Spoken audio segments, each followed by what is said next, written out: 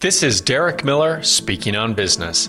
Digital cameras have enabled millions of Americans to take billions of photographs. So why is Busath Photography Studio and Gardens in more demand than ever? Here's Drake Busath to explain. Our little family portrait studio opened its doors almost exactly 50 years ago.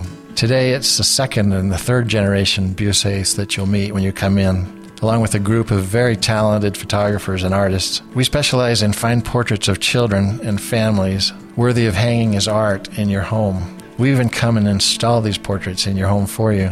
We feel that no piece of furniture can warm a home more than a beautiful portrait of your family, and nothing speaks more to your guests about what's really important to you.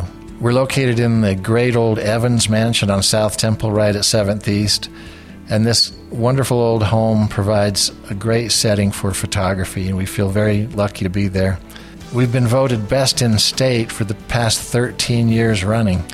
We're very passionate about photography and about portraiture, and we love our jobs, and we do hope to be around for another 50 years. In addition to wonderful family photos, the team at Busath Photography also take magnificent executive photos of business leaders, graduates, families, and more. See the results at busath.com. I'm Derek Miller with the Salt Lake Chamber, speaking on business.